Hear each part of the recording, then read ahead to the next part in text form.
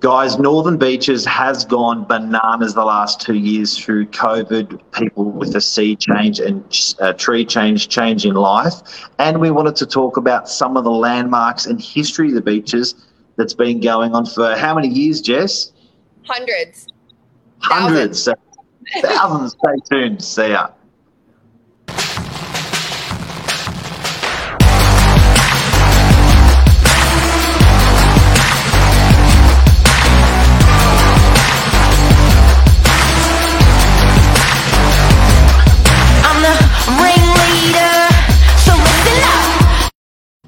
Morning. How are ya? Good. How are you? Good. I'm excited about this. This is something we live and breathe the Northern Beaches, as there's 200,000 people on the Northern Beaches. There's 250,000-ish, and there's about 100,000 homes. But we don't know a lot about our heritage and our history, and you've got some facts today. Yeah, I thought it was a good time, especially with Anzac Day being this week. A lot of people have spent this week looking back to the past, and I'm a bit of a history nerd. So I did some extra research in the Northern Beaches because I thought, and I knew nothing. So I thought it was good to do some research and then share where we are and a history about where we live every day.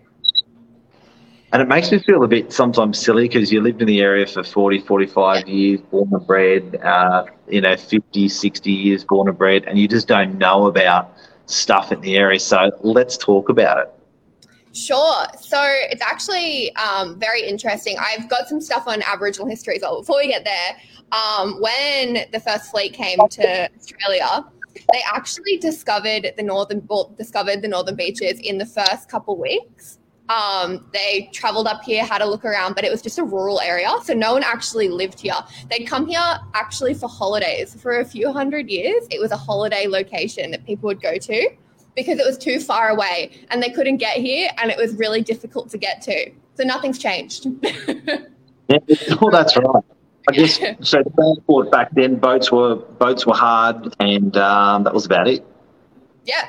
So it was actually funny. They had it as a place that it would be like a getaway. You'd come up to the beaches as recreation to enjoy the beaches away from the city where everyone was, all the hustle and bustle was happening. And today it's kind of a similar vibe, although it's bigger and a lot of people live here. For a lot of people, they come up here for a holiday away from the city, which I thought was quite interesting. Absolutely. And I think particularly the last couple of years, people have found that they can blend it even better with not having to go to the CBD. So that's really helped with prices, and people sort of thought, who cares about transport, which is the first time. Normally we're always like, screw the transport, but now everyone's going, who cares now? What else about the beaches? So actually, just with the linking thing, the pivotal moment for the beaches that started more people to move this way was the building of Spit Bridge. I've got some things about it. Where did I put my notes? Sorry, there's a lot of numbers. So the Spit Bridge, the lift was built in 1949, but it was built twice before that as a wooden bridge. And this was when it was Mosman Council and Manly Council. Manly paid the whole thing with tolls. Mosman Council did not contribute at all. But after that, it really changed the beaches and it made it so much more accessible for people. And that was a big pivotal moment. I've got some photos actually of it being constructed. If you think about it, if you didn't have that bridge, you would have had to go all the way around, which was huge. And especially, it's literally double the length to go through that North Bridge way. But actually, North Bridge didn't even have a bridge. I wouldn't have either. So you would have had to go even through maybe Chatswood Way or around through there. It would have been, or on a boat, if you're lucky enough to have a boat. So this is the bridge when it's under construction. And what's also funny that talks about history repeating itself, the New South Wales government have promised twice, it was 2003 and 2007, that they would widen the bridge because of delays and difficulty getting across, and it still hasn't happened. So hundreds of years later, the same thing's going on. Unbelievable. Hopefully that tunnel's going to help. So Hopefully. Look at that. So that was the original one, was it? Can you zoom up on that? Can you do Control Plus? Oh, this is before the lift. So this is 1932, what the bridge looked like, the wooden bridge. Sorry, that's as much as it's going to make me zoom. 90 years ago. Yeah, 1932. That's crazy. Crazy. One of the cool things as well that I think if you have moved to the beaches, that's a good place to go to. In the Ku-ring-gai National Park as well, we do have a strong Aboriginal history, unfortunately, on the beaches because of disease. When colonisation happened, there's a very small population of Aboriginal people left, but there's a lot of you can actually do all these different Aboriginal history walks, which I didn't know about. So there's all these different walks that you can do to look at the art and artifacts that are left behind. Yeah, wow. Pretty cool. And yeah, I had no idea, and it's on our doorstep. You know what a great thing to do with your kids. There's 20, 30 places there by the looks of it. Just take your kids there every weekend, do a different walk. Yeah, it's really great. And I think often you think that you have to go to the Northern Territory to see things like this, but it's around the corner, which is pretty cool. That is so cool. One of the other fun things... sorry, Mark? Good thing to do. Yeah. Go check it out, read up the history. One of the other fun things, I don't know if you've done it. Have you been to Manly Quarantine Station? Yes. Did you do the ghost tour? Yes. The 18 plus one or the other one? 18 plus. Oh my gosh, I want to do it the sleepover. It is wicked. It is wicked. What is that? Is that your family? Oh, it looks that could be mum. This is one of the quarantine ships at the quarantine station. So for anyone that doesn't know, Manly Quarantine Station was used for ships coming after traveling long distances to Australia, and the ships would be held. People would get off the ship and be held at quarantine station just in case they had infectious disease before they came into the general community. So there was lots of people that died there. So now they do ghost tours, as they also do history tours and different things. I know we went twice for school, and I've done a couple of the ghost tours. But it's a good place to go to understand kind of the history, different problems that people had in the Northern Beaches only 100 years ago. Can't remember when it stopped. Sounds so archaic, doesn't it? But I guess if you were really, really sick at sea, I guess they didn't want to take you into the city, so you spread the disease with everyone. They took you to the quarantine station to... I think in most parts, most people would have died. Because it spread the disease as well. So if you weren't sick, but you were around sick people, you were all quarantining together. But it was actually used until 1984. Wow. Which you don't really think, you think of it as something from 1900, but from 1984, which is crazy. There was actually also one ship where 50 people died en route, and then another 60 died when they got to the quarantine station. So that's just one ship. So you can imagine the history and the amount of people that passed through and different things that happened there. And not something they'd proudly advertise either, so it's probably a huge number. Sad. Yeah, very sad. But it's also a good place to go if you're if you like to learn about... if you're a history nerd like me, it's an interesting place to go, although it is a sad history. Unbelievable. What else we got? Another one. Have you been here before? What's that? So this is Bantry Bay.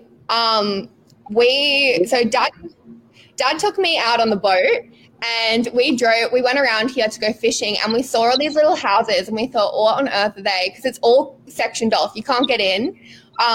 You can only get there by water, and there were some people having parties and things. But it's actually a former explosives bay. Yeah, and you can't go on there because of explosives contamination that's still in the buildings. No. So what sort of contamination would that be?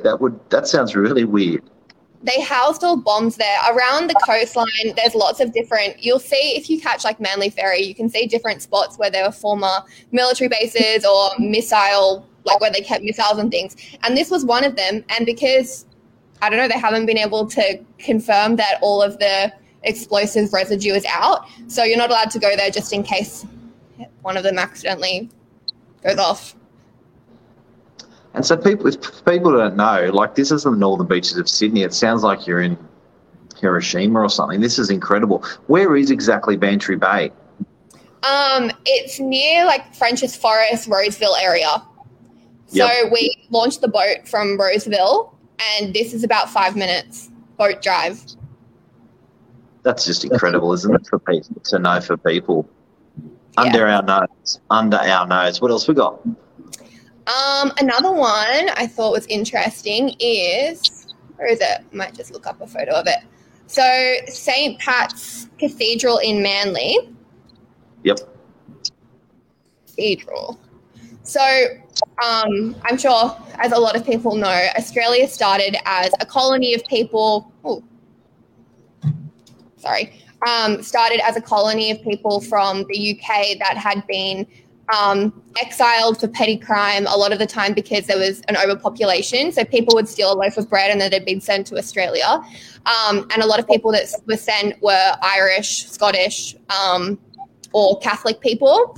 So St. Pat's was built by a man named, what's his name?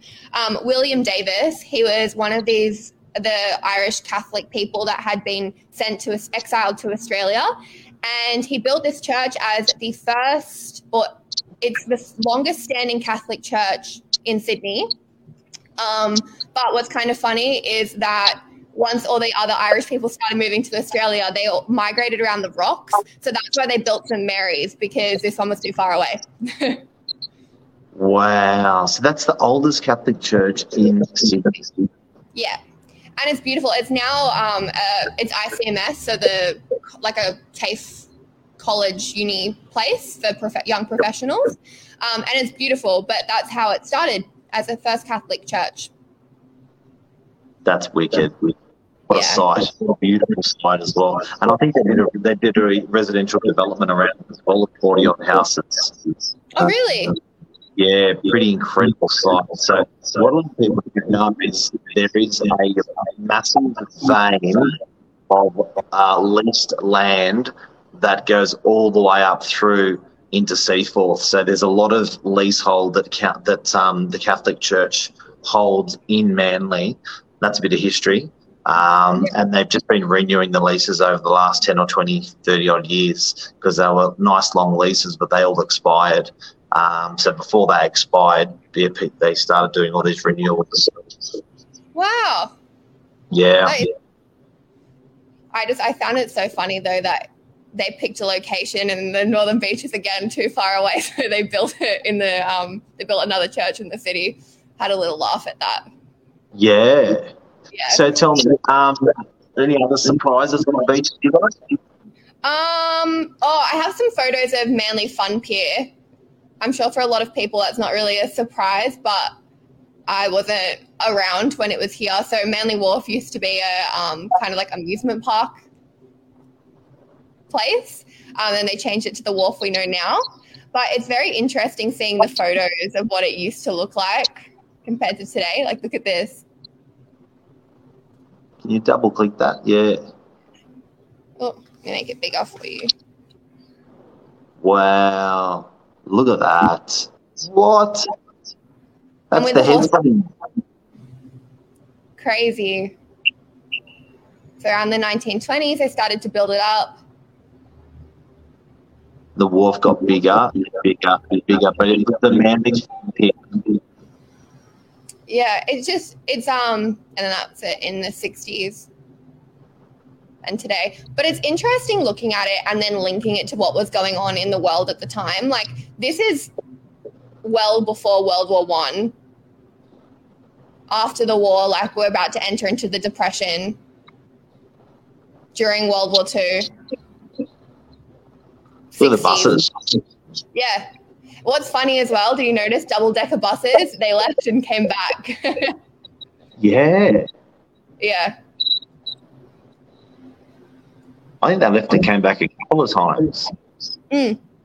And there was such a novelty when they came back this time. Everyone my age went, oh my God, I get to ride on a double-decker bus. It's like we're in the UK. So it's kind of funny how things are recycling.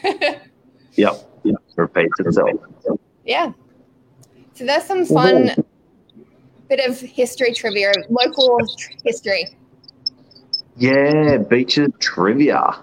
And you know what a place it is today. We should all be really, really proud of it. And it's still evolving. I think even if this potential tunnel is coming and all this stuff's happening in the area, it just keeps evolving. Yeah. It's I think it's good sometimes to look. I know at Kirribilli Market there's a stall and they have all these photos back to 1860, I think. So you can look and see, and it's a great thing to be able to see how much the area has developed and how much has changed. I think everyone should know. Massive. And yeah, you know, if you think about it, so when did we first start settling into the beaches? It was the first settlement in Manly in 1820, and then in Palm Beach 1832. So it's 200 years of beaches. Wow! Imagine the next two what we're going to see. But it's a phenomenal area, and I think some significant changes and good for capital growth. I think like the tunnel that they want to be building, that's going to make a big change in circulation in all the beaches. Definitely. But no, it's definitely it's got some beautiful history to it. But you know what? Most of Sydney does it, but still compared to most places in the world, it's still very modern. It's only 200 years. You know, most people go back way back. So no, it's incredible. And we have awesome morning. Yeah, what are you saying? Thank you, legend, and we'll speak soon. Sorry, I'm not in my normal location today, so I'm not my natural self. All good. All right, take care. Right. See ya. Bye. Bye.